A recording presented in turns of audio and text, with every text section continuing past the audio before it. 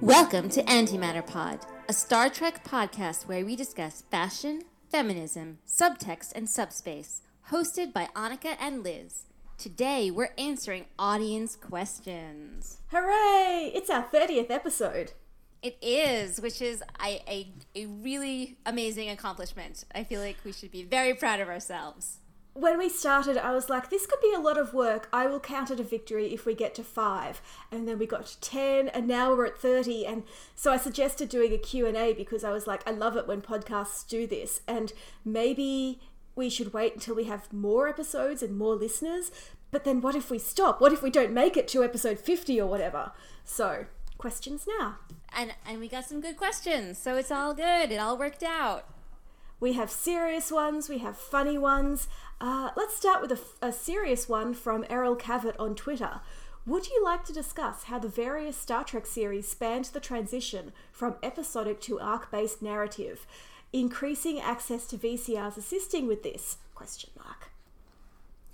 I mean, I'm going to go with that's not a question. I agree that the increasing access to VCRs and then DVR and then finally streaming, you can sort of watch the arc of how television changed when you didn't have to be home at a certain time to watch the show and to keep up with it. Like if in the 80s, let's say, you're watching something week to week and you miss an episode for whatever reason, you're not home Thursday at 8 p.m., if it was the middle part of a 3-episode arc, that would be a problem. Yeah. You would be missing something.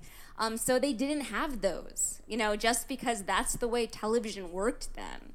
It wasn't you choose when to watch it. It's on at this time, and if you miss it, oh well, wait for the rerun in like 6 months. I know in Doctor Who fandom, they didn't even have reruns most of the time, and in the 60s, people were putting cassette recorders up against the TV to record the audio, and for some episodes, that's literally the only remnant that remains. That's amazing. I know! How did they know to do that? Like, how did someone know that they would want to watch that or hear that story again?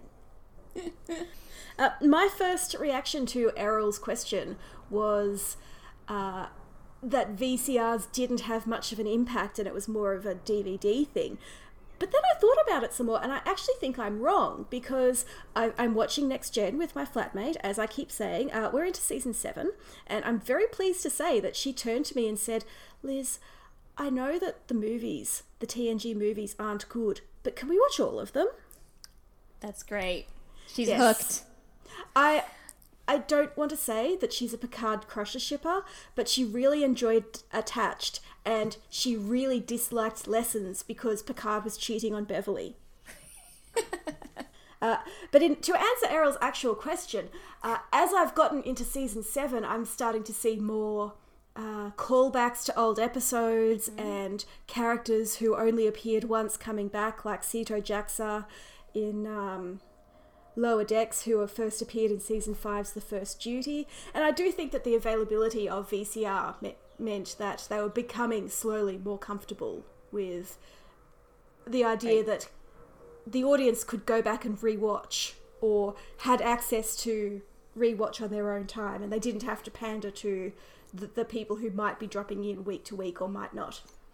And I think that's why Deep Space Nine is the most serial, because it was still syndicated, like Next Generation, where Voyager and Enterprise were on a network. So it was still sort of like in that, strange area where it didn't have an exact time it was on.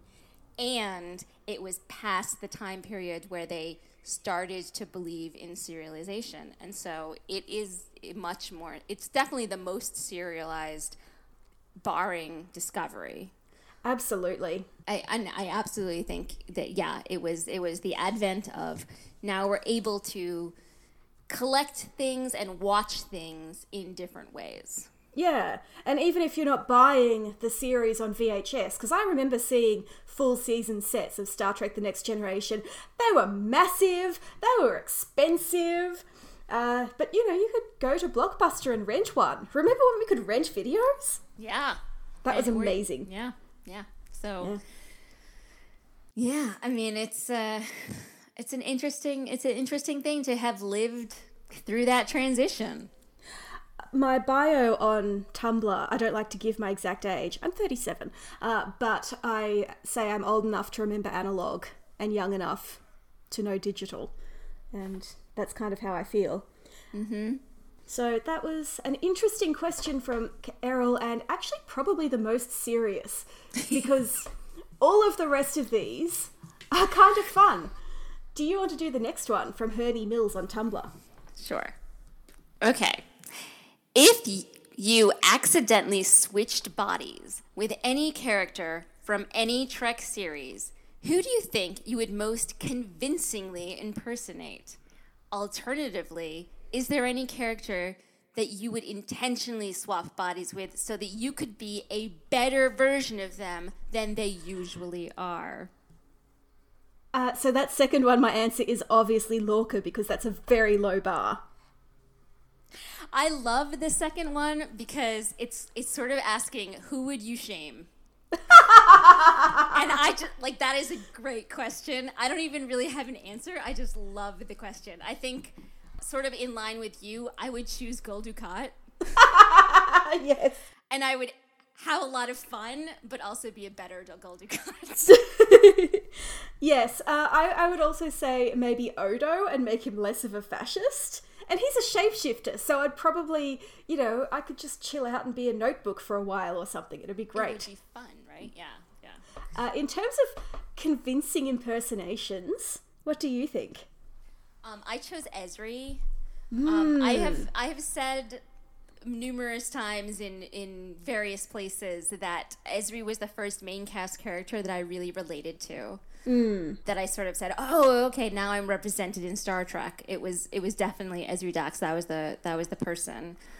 So I think that I sort of fit the Ezri mold, and I would be able to take her on and convincingly impersonate her. And if I ever messed up, I would just wave it away as, that was just a host echo. That was just something else, Whoops. Yeah. I lapsed into a different person for a moment. No biggie. Could happen to anyone. Nothing to worry about. Yes. I would go with Beverly Crusher, because she's sort of mostly friendly, but sometimes a bit sarcastic and sometimes accidentally mean. And aside from the fact that I don't know how to play poker or practice medicine, I think I'd do well. You could just, you could ask your assistant to, like, I'm going to give you the, you be the lead for the day. I'm going to supervise. That's what Leonardo DiCaprio does in Catch Me If You Can. And it works out really well. Yes, good idea. So yeah, I think I would make a great Beverly. I'm already Ginger. The fact that she is tall and skinny would make it kind of awkward. Oh, I also can't dance. So as long as I'm just chillaxing in 10 Forward with Deanna. Oh no, not Deanna. She'd know I was... As long as I was chillaxing in 10 Forward with Data, I'd be fine. With Data, that would be good too. I don't want to take advantage of him, but he does have a cat, and I do want to meet that cat. Aww. Beverly, canonically doesn't like his cat, though. No, she does. Riker doesn't like his cat. Beverly loves his cat. I switched them up in my head. In Timescape, Riker has been slashed by Spot, and I have a lot of cat-related injuries myself, so I sympathise. And Beverly's like, oh, I love cats. And Riker's like, well, you feed it then. And the look on Beverly's face, and I think she straight up says, it would be an honour. And Erin and I were sitting on the couch with our cat, who also scratches people, going, we have never related to a character more. See, I don't know why I remembered the scene with switched, with Riker liking the cat and Beverly not liking the cat, because it makes way more sense for Beverly to like the cat. I don't know what's wrong with me. I don't know either. I'm appalled. Well, I don't even know what episode Timescape is, so... It's the one where Deanna and Geordie, Data and Picard are in a runabout coming back from a conference, and they're hanging out and chatting and not doing anything very important, and basically making fun of everyone at the conference, including the guy who was like, "So, Deanna, do you want to help me research interspecies mating protocols?" And I'm like, wow, conferences do not change in 400 years. And then some plot happens and they're Romulans, but the important thing is that they're hanging out being friends. So that episode is one that did not make it onto my list of episodes my daughter should watch. And that explains that. Okay. It's not a great episode. I just like it. I don't know why. Hey, I love episodes that are terrible, so don't feel bad. It's also the one where Picard develops the time bends, basically, and goes a little crazy and draws a smiley face in the warp core bridge. Oh, I know exactly the gif you're talking about. Yes. Okay. Yes. And now the whole episode is coming back. Okay. I'm glad to hear it. Yes. Yes. Okay. So, now that we've figured out that Beverly likes cats. Yes. Maybe we should move on to the next question. Okay. This is another one from Herney Mills on Tumblr. If you were to defect to one of the Federation's enemies, or pre-Federation if you want to pull from Enterprise, what faction would you join, and why? I feel like everybody knows my answer.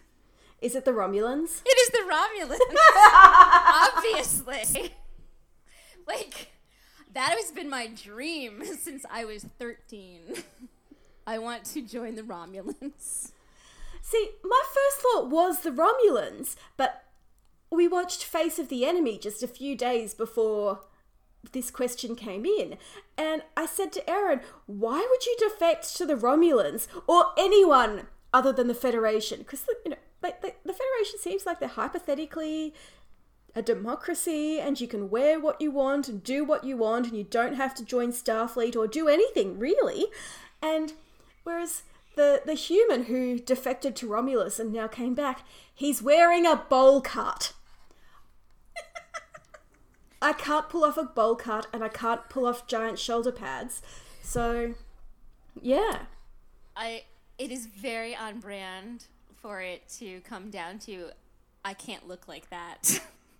Well, I also considered Cardassia, but again, there's the minor democracy problem, and again, I don't like their clothes. I mean, fair on both ends. Both their governments and their fashions are terrible. I 100% agree. They are both horrible on both ways. So I guess, like, I'm the kind of person, like, I want to join them and convince them they should be more like the Federation, except better. So that's not really defecting, necessarily. No, that's more like an infiltration. And I really do like how, between Unification and Face of the Enemy, Spock's whole paternalistic, the Romulans want to be more like Vulcans thing has turned into a Romulan underground in favour of a more democratic society. I love that. You know, it took him a while, but he finally got there. But yeah, I don't think I'd want to join. The Klingons aren't really a part of the Federation, right? No. So I can be a Klingon. And you don't have to be a Klingon warrior. Like, you could be a wait staff in the Klingon restaurant on Deep Space Nine. I'm sure there are Klingon librarians out there. Oh my gosh, a Klingon librarian. I would bring so much honor to collection development. I think I would want to be like a Klingon journalist.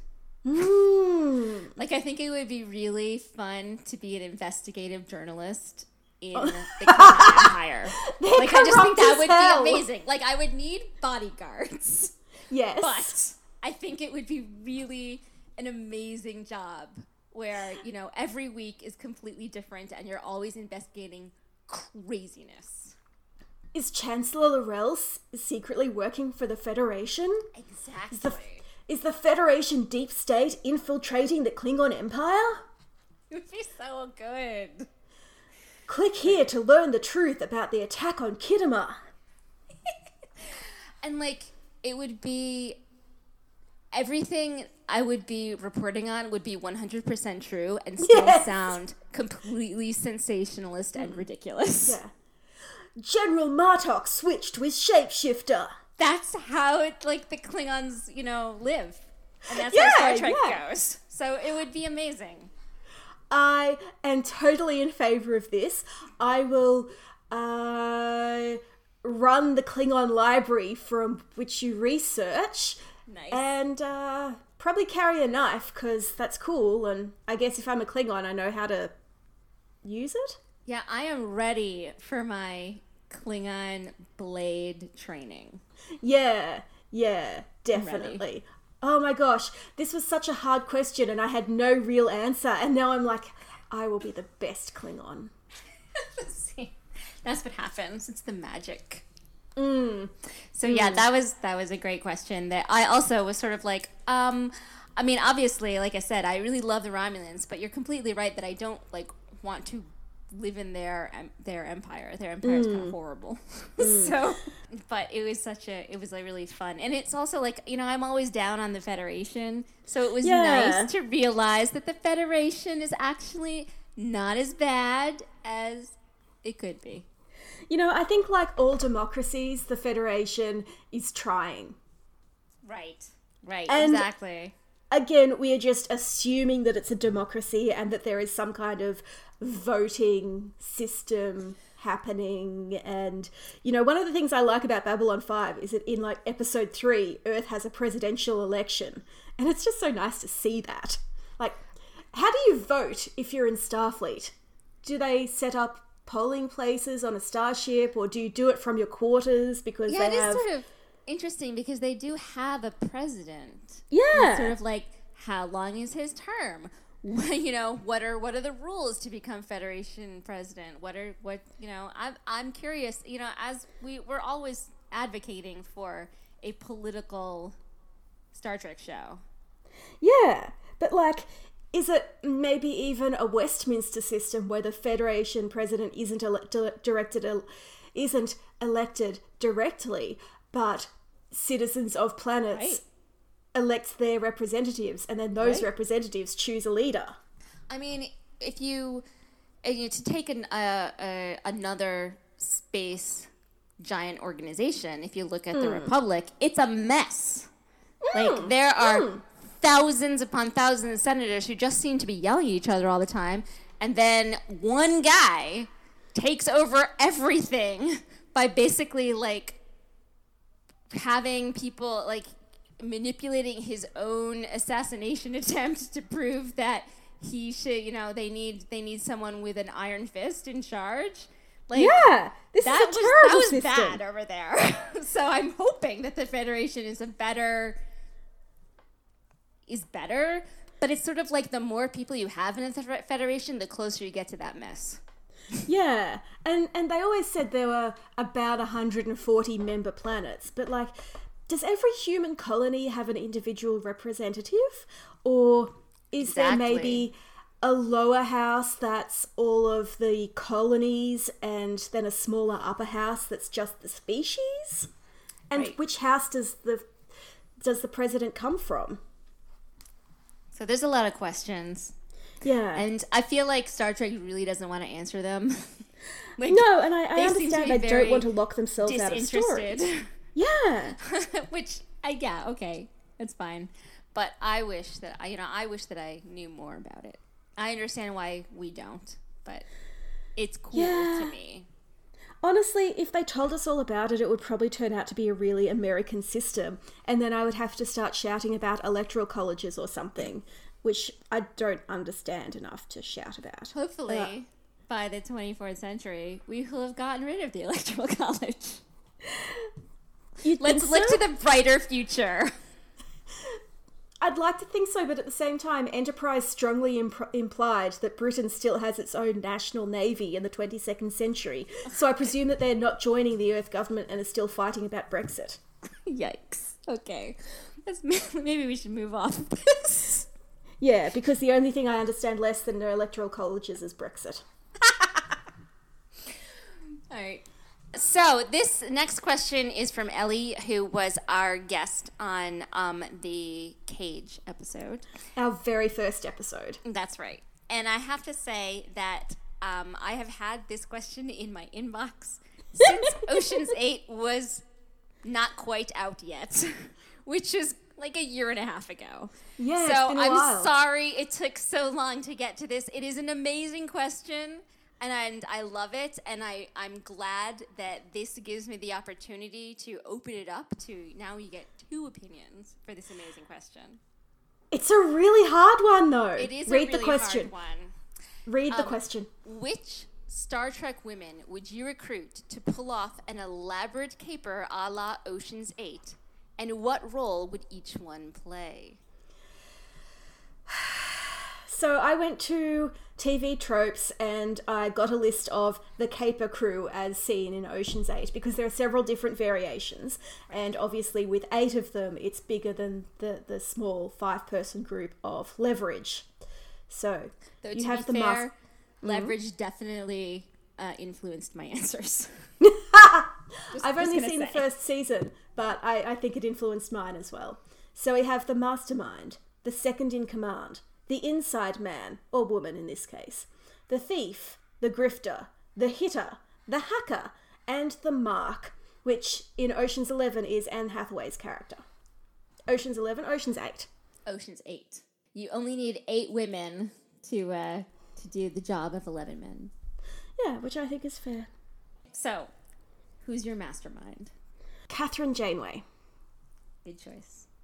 I wanted to say Emperor Giorgio. Oh, well, spoiler alert, I said Emperor Giorgio. Oh, good! My feeling was that Giorgio would be too much of a wild card and doesn't play well with others and would probably be pursuing her own agenda. So she's maybe not the person you want in charge of this operation. Well, having What's your seen thinking? all of the Oceans movies, That that's seems pretty much appropriate. what George Clooney does. Danny Ocean is all about doing it, having his own agenda and doing his own thing that he gets everybody else to, join in on. So, The words starring Michelle Yeoh as George Clooney just floated through my head, and I'm okay with that. I think it's perfect. It works out. Sandra Bullock is a little, she's more of a sharer, more of a joiner. More of a joiner, but she still had her own agenda, to the dismay of Kate Blanchett, her second in command. So who is your second in command? So my second in command, in order to, balance out Emperor Giorgio, I chose T'Pol. Oh, nice. Yeah. Because she is definitely strategic. She definitely is, can get the job done, is focused on how this is, how is this going to work? What do we, the plan, what are we going to do to make all of these things that you want to happen, but is also capable of being, she's the logician, she's the voice of reason. She can sort of rein in Giorgio's over-the-topness. I think that is an excellent choice, and I had chosen Michael Burnham for much the same reason. Yeah, I agree that Janeway also needs someone to rein her in a little, and I think Michael is really good. It's a good choice. I like it. Way back after the very first episode, the very third episode of Discovery, I started plotting out a fic where instead of her shuttle being rescued by Discovery, it's everyone has to go to stasis because no rescue is coming, and then they're picked up in the Delta Quadrant 200 or 100 years later by Voyager, and the criminals are dead because Tuvok doesn't deserve that headache. But Janeway's like, so we know she's the notorious first mutineer in Starfleet, but Chakotay, have you considered she's more qualified for the position of first officer than you? Poor Chakotay. And then Tuvok would mentor her and be the supportive Vulcan dad she needs, and Janeway would help her recover her self-esteem, and then season 3 ends and they pick up 7 of 9, and Janeway's like, well, Michael, I've taught you about being human and built on what Giorgio taught you. and now you have to look after this Borg. Beautiful. I love this, AU. Thank you. I love it too, and I'm... I could write it, but I liked the way season 1 went down. Anyway, my point is, Janeway and Michael are an unstoppable team. Good choice, good choice. Okay, Yes. So now is the inside man. Yeah, the sort of person who is in a position to help them from the background and be a support and move things along. And also provide a little bit of money, Yeah. At least, maybe not in the post-scarcity future of Federation, but in the heist movie of the Oceans franchise, money is important. It sure is. But influence is just as important as money, and that's why my inside person is Katrina Cornwell. Oh, I see. So I went a completely different way. Oh. And chose Stella Mudd. Oh, you're very, very good. I was like, let's get someone who would have connections to like the underworld, but also the Canto Bright people of Star Trek. So I wanted to get somebody who would have interesting connections. But I'd like tell me more about Cornwell's role.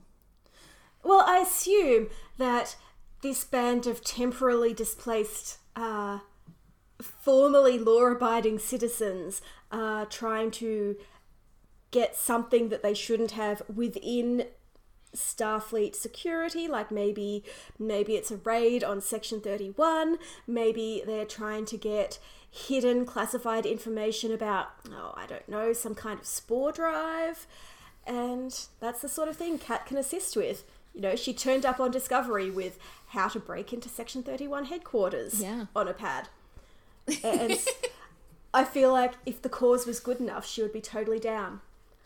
I like that they're of course they're temporal displaced because we have people from all over the place in this thing. But I like the idea that they're like a temporal team, like a time bandits or something. That they're going in and fixing stuff. I think it's like Sam's idea from our very third episode, that all the dead and discarded women of Star Trek just become time-traveling cops. Good plans all around. In this case, time-traveling thieves. All right, so, and good segue into next is the thief. This one's hard. It is. I have 2 answers. Yes. Potential. Okay. I also have 2 potential answers. So, the first one is Poe, the Queen of Zahia. Oh, because she can make herself invisible. Yeah, because she can make herself invisible. She certainly has sort of a little rebellious streak.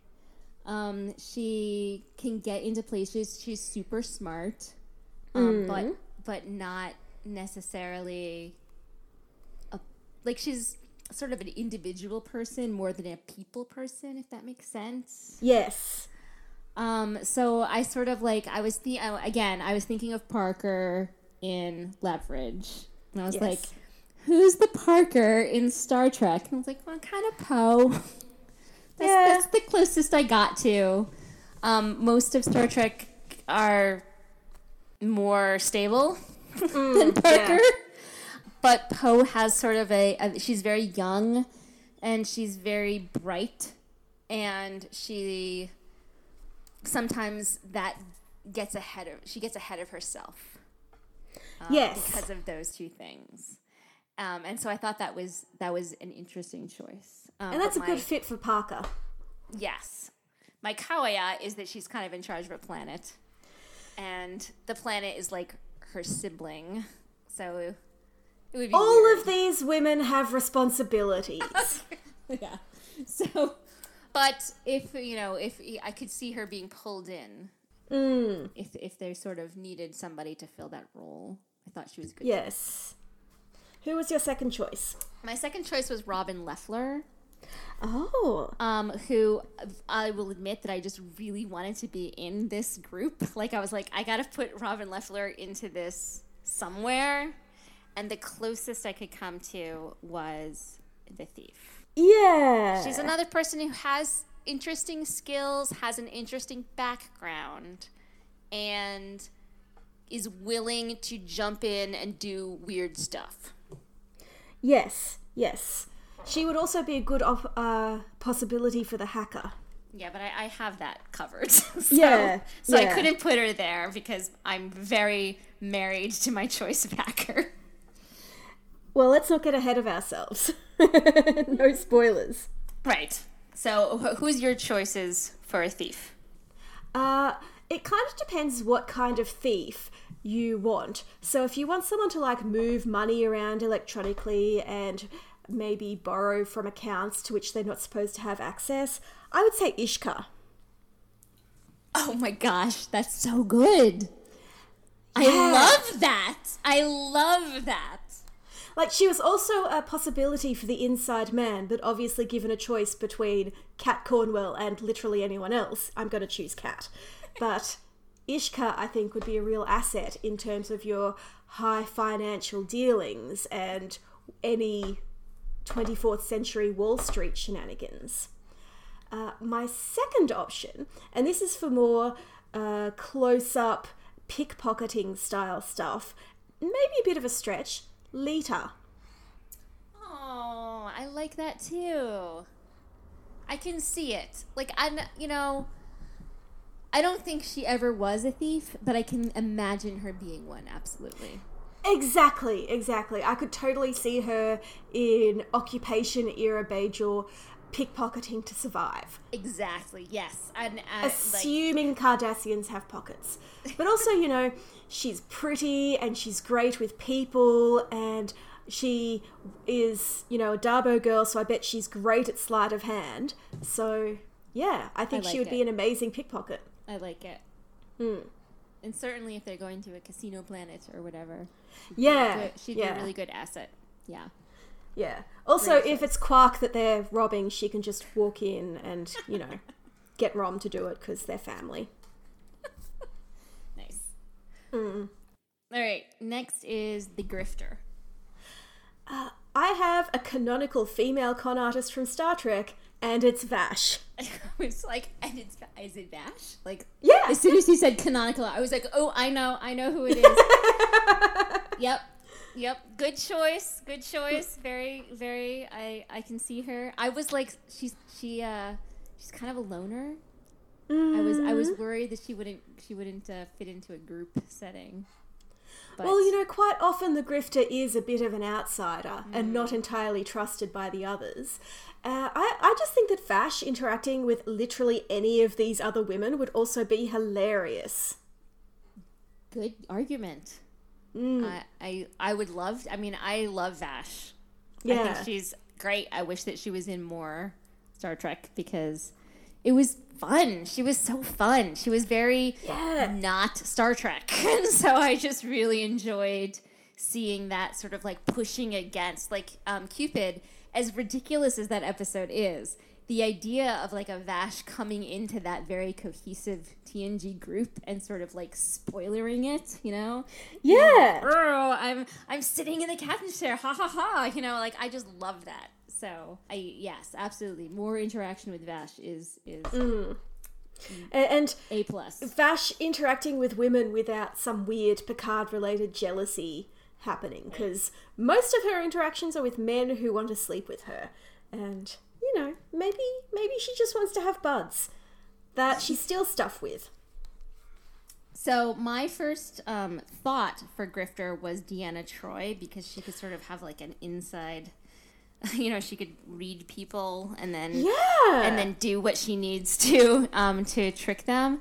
But I followed that to the obvious conclusion that who would be even better, exactly, is Loxana Troi. So my Grifter is Loxana Troi because she would be amazing at it. But both these options are so good. Like, have I ever told you my crack theory that Deanna is not an empath at all? She's just a really, really good con artist who happens to have a sense of ethics. No, but I like that. Yeah. I like Because it that would be a lot. so easy. Anyway, Loxana, amazing. I love it. Like, I was just like, oh my gosh. And yes, people would have to rein her in a little bit, but you know what? Like, Emperor Giorgio and Topal would be totally capable of reining her in. It would work out well. I would pay so much money to see Emperor Giorgio and Loxana in the same space. I know, it's so good. So. Because they are totally opposite in so many ways, starting with aesthetics, but they also love to be the center of attention and the most important person in the room. It would be so good. It would be like Titans, like fighting it out, and they would end up best friends. I just know it. Oh, yeah. Once all that was over, they would be so tight. It would work They would out. be hanging out in 10 forward, drinking something that's not synthahol, and then Will Riker walks in and they both start laughing at the same time. It would be so good. Yeah. Amazing. Okay. So, A runner-up for Grifter, though, would be Jadzia Dax. Simply because she has a lot of experience with being other people, and she likes people, she's good with them, and she's also a bit of a troll. And she's also good at distracting people. Yes. She's definitely the kind of person who is capable of, like, getting people to look at her. Yes. And not only, not just because she's amazingly attractive, but she is really smart about getting attention. Yes. She's not as flamboyant as Loxana, she's much more subtle. Right. But, I think they would be an unstoppable team. It would be so good. So good. Yeah. Deanna's just going to change her name and fake her death out of sheer embarrassment. Aw. It'll be okay. Wait, okay, what's next? The hitter. The hitter. The Elliot Spencer of our group. Yes. I want to say it's a toss-up between Tasha Yar and Ellen Landry, but Tasha would be great because you'd never see her coming. She's so slight and pretty. I don't really want Ellen in my group. I don't think she'd get along with Janeway. I don't really think she has the light-hearted attitude of the team that I'm building. I can see that. Yeah, she would be a problem child. Yeah. Which could be interesting, but I think on the whole, I'm inclined to Tasha. And also, no offense to Ellen Landry, but you want, your hitter has to be someone who is going to protect everyone. And I feel like I'm not sure Landry would. Especially because I have Michael Burnham on my team, and I don't think Ellen wants to protect Michael.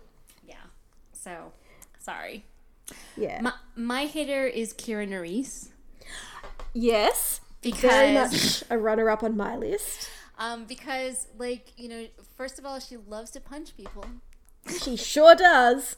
People who are, people who offend her, she's willing to go right at.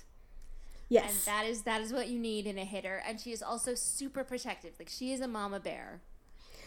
She's loyal to the people that she cares about, to definitely violence. Loyal to violence is Kira Nerys. And so yes, that's who I chose. Yes, I considered Ensign Rowe for much the same reasons, but I didn't actually want to get into some sort of stereotypical Bajoran women are violent routine, and likewise with B'Elanna Torres. B'Elanna could be a hitter, but she doesn't want to be a hitter. Right. She wants to be a hacker. So hacker is next. Guess who I have for hacker? Is it B'Elanna? It's B'Elanna Torres. Like I said, this was this was the first thing I filled. Because I was like, who I need on my team is B'Elanna Torres, and as you say, exactly, she could be a hitter, but she doesn't want to be a hitter. She is a hacker. She is a techie. Yeah. She is the gadget girl. Yes. So absolutely B'Elanna Torres, and the reason that she's perfect is because she is smart. I have said before that I consider her to be the smartest person in Star Trek. And completely capable of punching you out and taking you down in a fist fight. So yes, that's she's multi-skilled. That's what you need. That's what you need. See, what's great about Star Trek is that there are so many women who could do this job. I also contemplated Sylvia Tilly, who straight up offers to hack into the Daystrom Institute in season 1, and Seven of Nine, who could do it in her sleep, or even Jadzia again. But no, I really think B'Elanna is the way to go. Yeah. I also, I considered Nyota Uhura. Because of course. She is super smart at computers and then also can hack into people.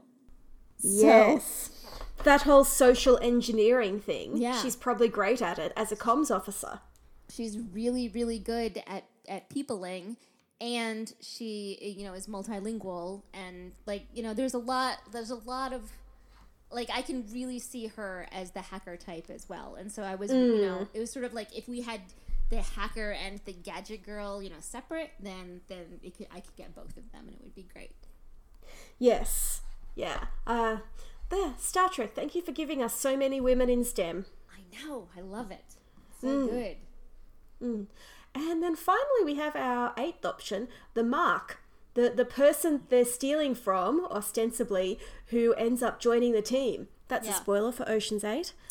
So this is where I put Katrina Cornwell. Nice. Because I thought of her as someone who was deep inside Starfleet.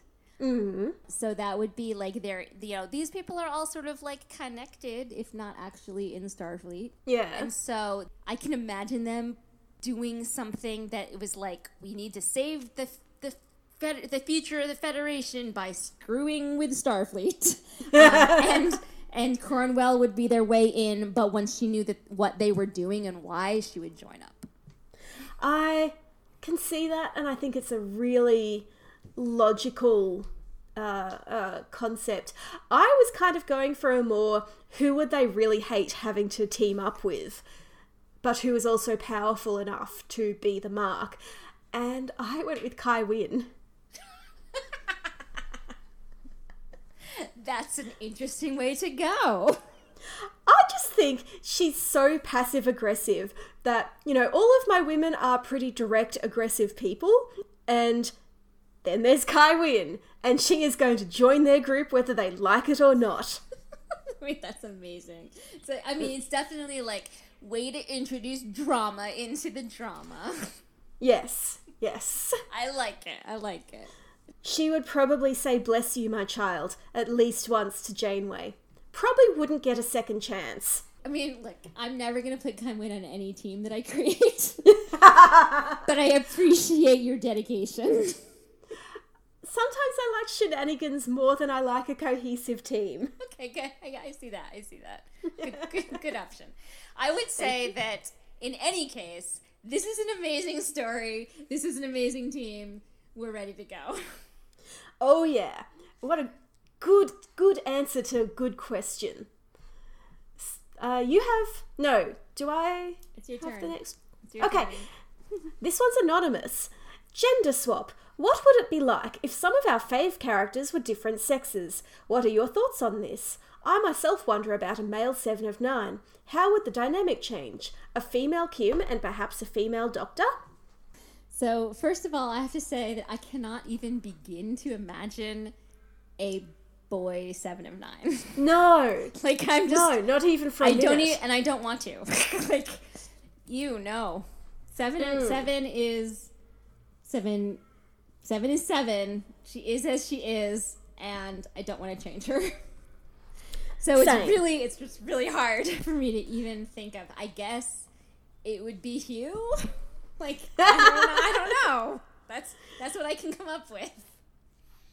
It was an interesting question to me because I have in the past really liked gender swap stories and male characters being reconsidered as female. But I've never really been into that with Star Trek. And I think it's because it has enough female characters that I rarely ever feel their lack. And the exception, of course, is the original series. And it would be kind of cool if, Scotty was a cranky female Scottish workaholic. Like, I realise that's almost Jet Reno with an accent, but I'm really into that concept. I can see that. And yeah, I agree that it's... Okay, so when Sam, who again was on our show, and I did sort of a alternate, the Kelvinverse version of Next Generation, we gender swapped a lot of people just to sort of make it a little bit more balanced. Yes. Tilda Swinton is Captain Picard, yeah. Oh, I like that. But I agree that I like gender swapping in reboots. Yeah. I don't like gender swapping what we like. I don't like thinking about the gender swap of what exists. Like, I want it to be like, it has to be a new version of Next Generation. It can't be like the Next Generation that exists. Like, it's weird. It's just, I can't think of that in my head. It just doesn't work for me the way it is. No, I get that, because as much as I like gender swaps in other fandoms, I just can't do it with Star Trek. Like, I was just trying to picture a female Data, and I can sort of do it, but, like, Data, if Data was a woman, her experience of humanity would be so different because of how other people would treat her. So even if they started off with the same positronic network and brain and all that, especially like for both Harry Kim as a woman and then the Doctor as a woman, but especially the Doctor, it's sort of like I can more imagine the Doctor as a woman than I can the other, than Seven as a man or Kim as a woman. Like, I can more imagine it because that character is sort of, I don't know, it's like because he's already a facsimile of a human, it's sort of like maybe he wanted to gender swap. Like, I don't know. It's interesting. It's a more easy to understand variable. Looking at it from a modern perspective, there's no reason why an artificial life form has to have a binary gender identity or a gender at all. Yeah, but if the holodeck was a woman, he would be so super sexualized. Like, it would just happen because he was a hologram. Like the episode where he possesses Seven of Nine. Yeah, he would be. It's like they just would. I don't think they would even mean to do it, but they would. It would be like this implicit. Because it's a woman, we have to sexualize the idea of the holographic woman, and she would not be a balding 40-year-old man. Like, it would be so different, and I don't know what to say about it. I have to say that if I could separate this idea from the reality of television production, I would kind of love to have a character as self-absorbed and bad-tempered as the Doctor, but a woman. That would be amazing. Yeah, sort of in your Scotty idea, I was like, well, what about McCoy? Like, McCoy would be a good woman. Like, that sounds weird. But no. And it wouldn't be, I guess it would be kind of like Pulaski. Everybody says that Pulaski is a lot like McCoy, and I guess I can see how that's true. And everyone hates Pulaski, so I guess that would be bad. But see, my beef with Pulaski is that she denies Data his identity and misgenders him by using the wrong pronouns, and she's basically a jerk. But in the episodes where she's not a jerk, I enjoy her, and I think if I went back and watched season 2 as an adult, I would really like her, because I like cranky, older female supporting characters. I just don't want her to be an asshole to Data. So I agree that, like, I think the idea of the Doctor, of like Robert Picardo's The Doctor as a woman is really interesting, but it's really difficult for me to divorce it from the reality of television, especially television that started in like 1994. Like, I cannot imagine them not making her a 10.0 body and 11.0 intelligence. Like, it would just be so gross. I mean, it's sort of like, look at Seven. Yeah. Whereas if they had cast someone like Mindy Sterling in the role, who is not pretty or feminine, but, you know, she would have been great. Right. It's an interesting Yeah. thought experiment. It's hard for me to imagine Voyager differently from how it is. Yeah, and like we discussed this in our Leslie Crusher episode, and that was where you said you don't like gender swap stories. Right. And yeah, I feel like that's particular ground we've covered. Like, I think that a female Kim would have been more of a had more love interests and been more romantically active, because Asian women are sexualized in a way that Asian men are not. I also think it would have made Harry not getting promoted, like, wouldn't only be racist, which it totally is, it would also be sexist. Yeah, so it would be like even worse, and it's already pretty bad, so yeah. Voyager, I love you. Why aren't you better? And, you know, one of the interesting things is, when they were casting for Voyager, they were concerned that they wouldn't be able to find a woman to play the captain, so they were cautiously looking for men to play the captain and women to play the Native American first officer. And that would have been, you know, I think a woman in Chakotay's role would have been quite interesting. And I posted on Tumblr just this week, Voyager AU, where everything's the same, but Kara G plays Chakotay, and I'd be down for that. Oh my god. Like, yeah. Kara G, for those of you, might be pronounced G? I don't think so. For those of you who don't watch The Expanse, is an Aboriginal Canadian actress. I cannot remember the name of her nation. But she's obviously too young to have been in Voyager, but she's very, very good. She's amazing on The Expanse. She's drummer on The Expanse, and she is just, every scene that she's in, she steals. She's just basically so good. Okay. Yeah. So, yeah. So I think we wouldn't do it for various reasons, but it's an interesting thought experiment. So thank you, anonymous person. And thank you for giving me another reason to think about Kara G. I mean, any reason to think about Kara G is definitely a good reason. So, yes. Yes. All right. Our next question comes from Nenya. What are your hopes for Discovery Season 3? I wanted to open with Tilly waking up on Discovery and going, wow, what a weird dream. I shouldn't have had that burrito at 10 o'clock last night. And then she goes out and it's still the 23rd century and Kat is alive and Season 2 was a dream. I feel like that's not going to happen.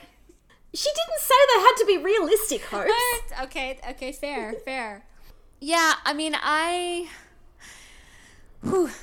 just went to the panel at New York Comic Con and I enjoyed it. Sonequa Martin Green, whenever she talks about anything, but especially about Star Trek, she is so thoughtful.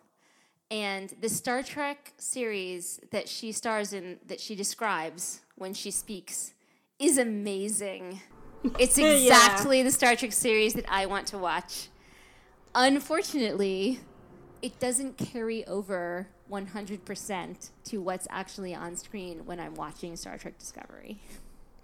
Yeah. So my main hope for Season 3 is that it catches up to the show that Sonequa Martin Green is selling. Like, I'm ready to watch that show. But I guess, to be fair, I'm looking forward to new stories that don't have to fit into any particular timeline or reality or box that has come before. As much as I actually enjoy the fact that Discovery is a prequel and I love Sarek being in it, for example, I don't know that the writers do. I don't know who made the decision to place it there, but I really feel like at least the people who are in charge of it now didn't really want to be making that show. And so No, and I think this is part of the problem with Brian Fuller leaving, and the show that he pitched was an anthology that would only spend one season with these characters. Yeah. So I feel like I am ready for Discovery to take on its own mantle and be its own thing and tell its own stories. And I'm excited for them to go to the Trill homeworld and expand. I mean, I have been waiting for more Trill mythology for years. Like a decade, okay? I am totally ready for more Trill mythology. That's awesome. But I wanted them to tell their own stories. I think my real hope for season 3 is that it gives me a reason to move on from my anger about the end of season 2.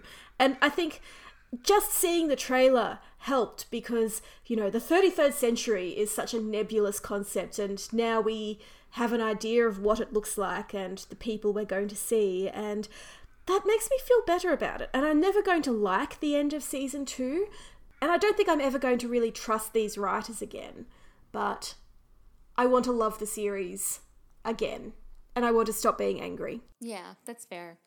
I am looking forward to not seeing the original series uniforms.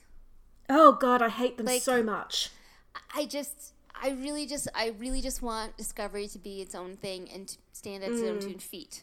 And to not have to worry about anyone asking stupid questions about, well, what about this thing that happened in the original series 50 years ago? Why aren't you, why does it look different now? And it's like, I don't know, because it's 50 years later.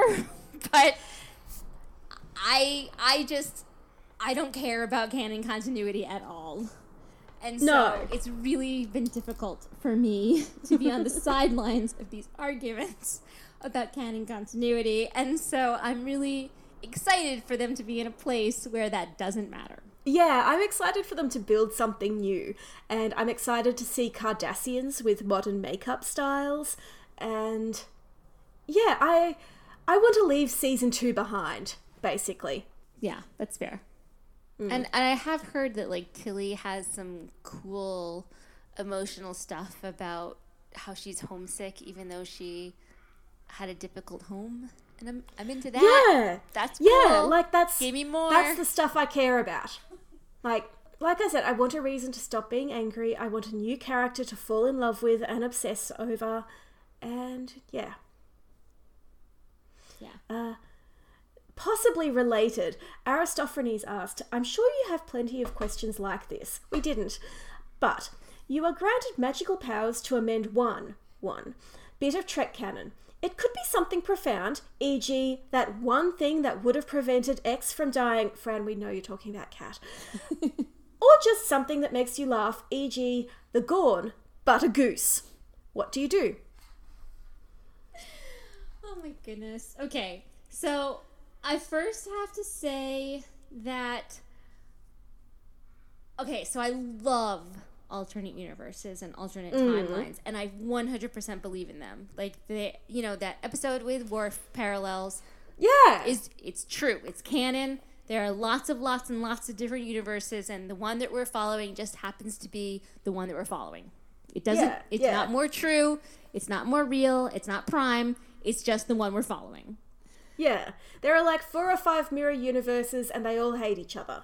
Right. So this is a great question for me in the sense that I love these ideas of one small thing changes and then everything is changed. And that's great. I love the Kelvinverse because of that. It's so interesting and exciting to me to see how things are the same and how things are different. Like how the characters are the same and how the characters are different, how the relationships are the same and how the relationships are different. I love 2009 because Kirk has that one scene with Prime Spock and he mind melds and he basically, the Kirk who hasn't had that relationship with Spock is shown that relationship that Spock had with him. And he has to carry that through the other, 3 movies. It's amazing. It's so, I love that version of Jim Kirk because of this amazing gift that he is given. And it's just so good. So like that kind of stuff is what I'm 100% here for. And so I wouldn't change canon. Again, I don't care about canon continuity. So I wouldn't change canon. But if I did get to like change something in our version of Star Trek that we are following, and also, I guess it's not our version. it's the Kelvinverse. I'm going to change the Kelvinverse, guys. So in the second Kelvinverse movie, Into Darkness. Yes. Which I like. I like all of the Kelvinverse Interesting. movies. I like Into Darkness. I like the parallels to Wrath of Khan quite a bit, actually. The way that I like how Force Awakens mimics A New Hope. I think that's cool. I'm into echoes and parallels and retellings and the how things remain the same within the differences. I just, that's what I'm interested in, parallel universes. But I don't like that Benedict Cumberbatch is playing Khan. Yes. So what I would change, this was suggested to me and I don't remember by whom, so I can't give them credit, but it was a great idea and it's what I had canon and how I can go forth enjoying Into Darkness without any caveats. Yeah. Is that Benedict Cumberbatch does not play Khan. He plays Joachim from Wrath of Khan, Khan's second in command, pretending to be Khan. And, like, this one change makes that movie work for me. Absolutely. Because, first of all, it gives sort of, like, justice for Joachim, who, like, didn't even get a credit in the movie because his agent screwed up his contract. So, like, that, I forget his name, Judson Scott, something Scott, is, like, he plays it so seriously and so earnestly the whole movie. Like, Joaquin is, like, the heart of that movie on Khan's side. And it's not fair that he doesn't get credit for it. And if Benedict Cumberbatch was playing that character and, like, Khan died for whatever reason and he was like, the only way to make this work is if I pretend to be Khan and I can do it, and he, like, sells it to Starfleet, and so he's, like, playing, you know, he's three levels of spy. Like, it just makes so this much is amazing. better in every way. And then it doesn't have the issue of him not being Hispanic or Indian. Like, the racial issues, which are real. Like, yes, they get in the way of my enjoyment of the film. So much. Are taken away by this one tiny change. And so that's what I would change if I was given the opportunity. I think that's really clever. I really like that idea. And it reminds me of the speculation before the movie came out that this whole Khan thing was a big fake out and actually Cumberbatch would be playing Gary Mitchell. Still sad that didn't happen. My single change, it wouldn't necessarily prevent X, meaning Cat, from dying, but I would take out the time travel element and the Red Angel and the bursts from season 2 of Discovery. And just have it strictly a space politics and control and radicalized algorithms story. Which is not something I'm saying for the first time here, but that was the first thing I thought of when Aristophanes asked. Because season 2 is overly complicated. Overly complicated and too separate from the themes and events of season 1. And again, I still don't understand what's the message. What are they trying to say? Know the message. I still don't understand what it means. Like, at least I had issues with the end of season 1 as well. Like, I'm on record for not liking the finale of season 1.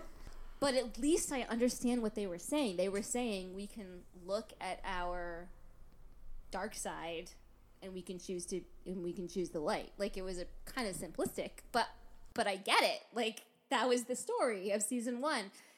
Season 2, I don't know. I do not know what the message was. No, and it's not just the change in showrunners. Like, from the beginning, it was a messy and incoherent season. I think simplifying it would absolutely help. But I also liked the Gorn but a Goose as a concept, and I'm just going back into that question because that question was asked in the Admiral's Legion Discord. Ah yes, Nenya suggested the Gorn but a Goose who can time travel and beam people out of the way of exploding photon torpedoes. It's a very specific goose with a very specific skill set. I like it. Yeah. Yeah. Well done, that goose. Well done, that goose. There's plenty of people I would save. If we're gonna go on, let's save lives. And it's sort of like, Jadzia Dax I would save. And I would be sad because, again, I said literally like half an hour ago that Ezri is the first Star Trek character that I firmly believed represented me on screen as a Star Trek character. So obviously Ezri Dax is hugely important to me. But I'm still upset that Jadzia Dax had to die for her to exist. Yes, and I hate the way that Terry Farrell had to leave and that she was treated so badly and wound up with no other choice. It's just terrible. And that's same with Gace McFadden, same with Denise Crosby. There's a pattern here, guys. I would not have fired Jennifer Lien. Right. Yeah, I mean, I also considered, I have in my head a alternate Voyager where instead of Kes leaving, I've imagined every other character leaving instead of Kes, and it's sort of like there's certainly ones that I wouldn't miss Neelix. I'm sorry, but I wouldn't. No, I probably wouldn't miss Chakotay. Sorry, but I wouldn't miss Chakotay after season 3. He doesn't really do much then. But the person who I think would be the most interesting, that I would miss, but would still be the most interesting, is Tom Paris. I love Tom Paris. Yeah. I love him. He is one of my favorite characters on Voyager, but I think that it would have a lot of interesting repercussions if Tom Paris was the one who was replaced with 7 of 9 instead of Kes. B'Elanna could date someone else. 7 of 9? Yeah, 7 of 9. That would be my option. Yes, and it would just be, it would be interesting. It's who would pilot the ship? Maybe it would be Kes. That would be cool. So it's just that's the one that would have these, those ripples, the rippling repercussions that would be interesting. It's sort of like if Neelix is replaced, who even notices? If Chakotay is replaced, there's an interesting problem with the hierarchy because then you have 2 super Starfleet people at the top, and that would be an interesting change, but it wouldn't, nothing, Tuvok isn't gonna do anything that's gonna change. No, it would just cause an interesting tension with the Marquis. Right. And B'Elanna would have to step up as the Marquis spokesperson. Which would be great. I would love to see B'Elanna as the Marquis spokesperson. There's interesting things that would happen in any way, but... So, let's replace everybody instead of Kes. Is a fun, another fun thought experiment. But at the end of the day, it would change Voyager, and so I wouldn't do it. I'm more willing to change the one movie than I am to change the last 4 seasons of Voyager. My whole thing is that I think Voyager had too large a regular cast. So I wouldn't have fired anyone, but I would have moved Kes, Neelix, and maybe Harry Kim back to recurring roles. And they would still get they would be the O'Briens of Voyager and get that level of probably as much attention as they got anyway. They could be the Garricks. Yes! Garrick is only in, I don't know exactly how many. I'm going to say 20 episodes. But he's such an important and dynamic character. He's 90% of the fandom's favorite character. Yeah. It didn't matter that he wasn't a regular because the stories that they told about him were good. Were important. Yeah. And I think they could have done that with those 3 characters who were chronically underserved by the scripts anyway. And then there wouldn't have been this problem where you have too much cast and, Neelix is only there to ask a stupid question or Kess is only there to have something explained to her because they need a reason to pay the actors. Yeah, on the West Wing Weekly, they call it a teledonna because Donna is always like has to ask the questions that they're worried that the audience isn't going to know. And in the West Wing, it's sort of ridiculous because it's like, if you're watching Donna the West know. Wing, you care. And and yeah, exactly. If you're working in the White House, you would know this stuff. Like, she's not an idiot. Like, it makes a little bit more sense with his Neelix or Kess, but it's still sort of ridiculous. It's just like... So that's the one change I would have made to Voyager. One of the changes I would have made to Voyager. Okay, we have one last question, and it's the most important. Go. All right. This is from Non-Elvis Pub on Twitter. If you're still looking for quote-unquote ridiculous questions for your next episode, which Star Trek character, if any, is most likely to defeat in single combat the Goose armed with a bat'leth? And the Goose in question, by the way, is the protagonist and anti-hero of Untitled Goose Game, which, as a person who dislikes and fears birds, all birds, but especially geese, I love this goose. It is a bad person, but a good goose. And there is art, which we will definitely include in the show notes.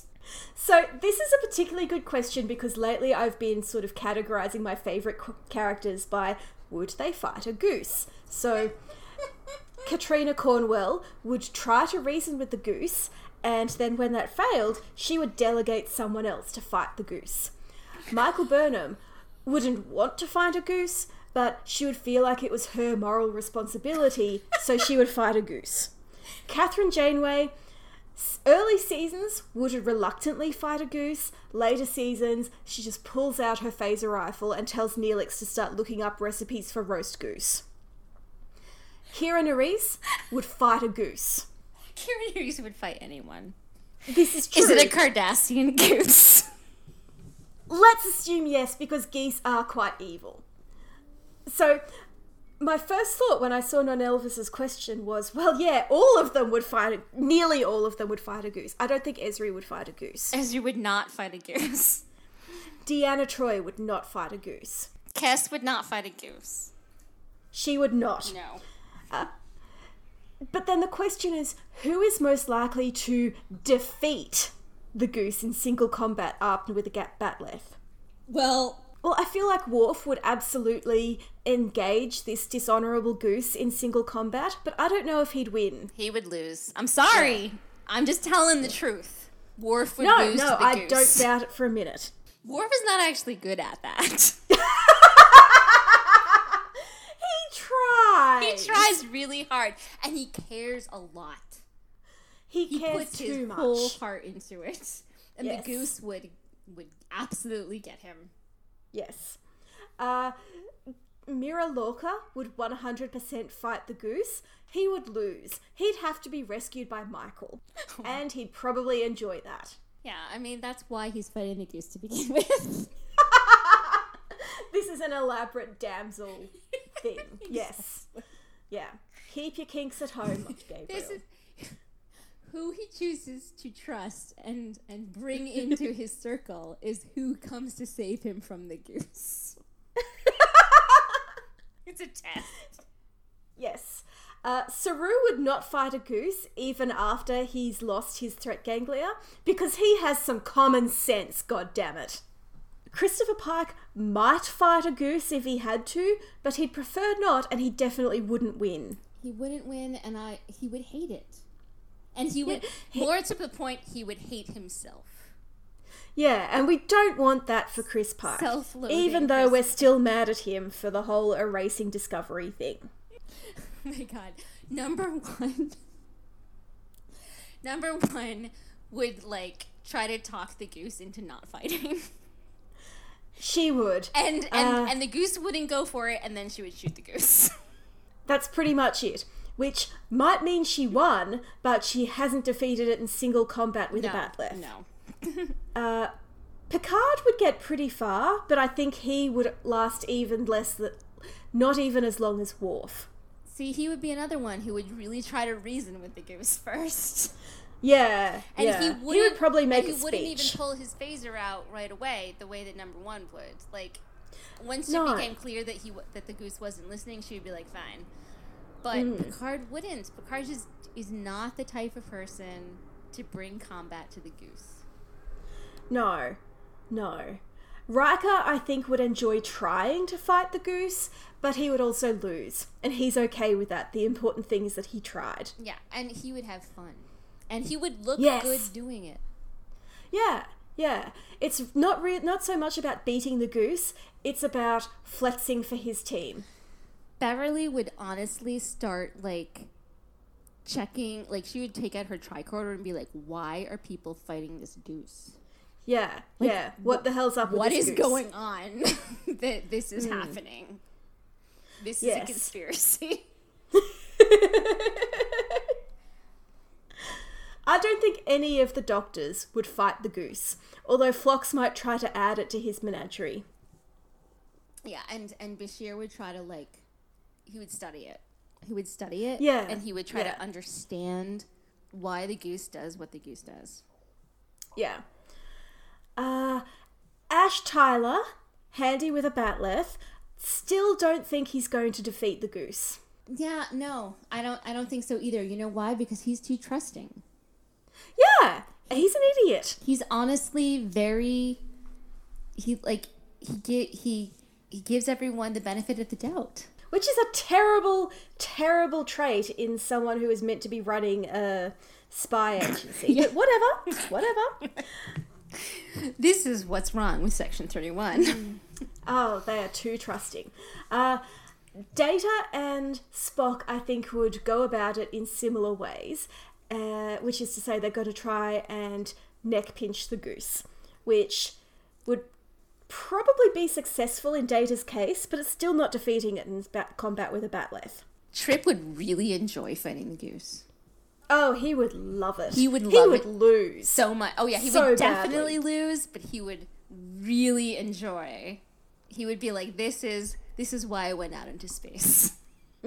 Honestly, Florida man fights Goose, I'm sure, is a real headline out there somewhere. Absolutely. There's really only one character I think could defeat the Goose in single combat armed with a bat'leth, and non-Elvis herself suggested it. It's Emperor Georgiou.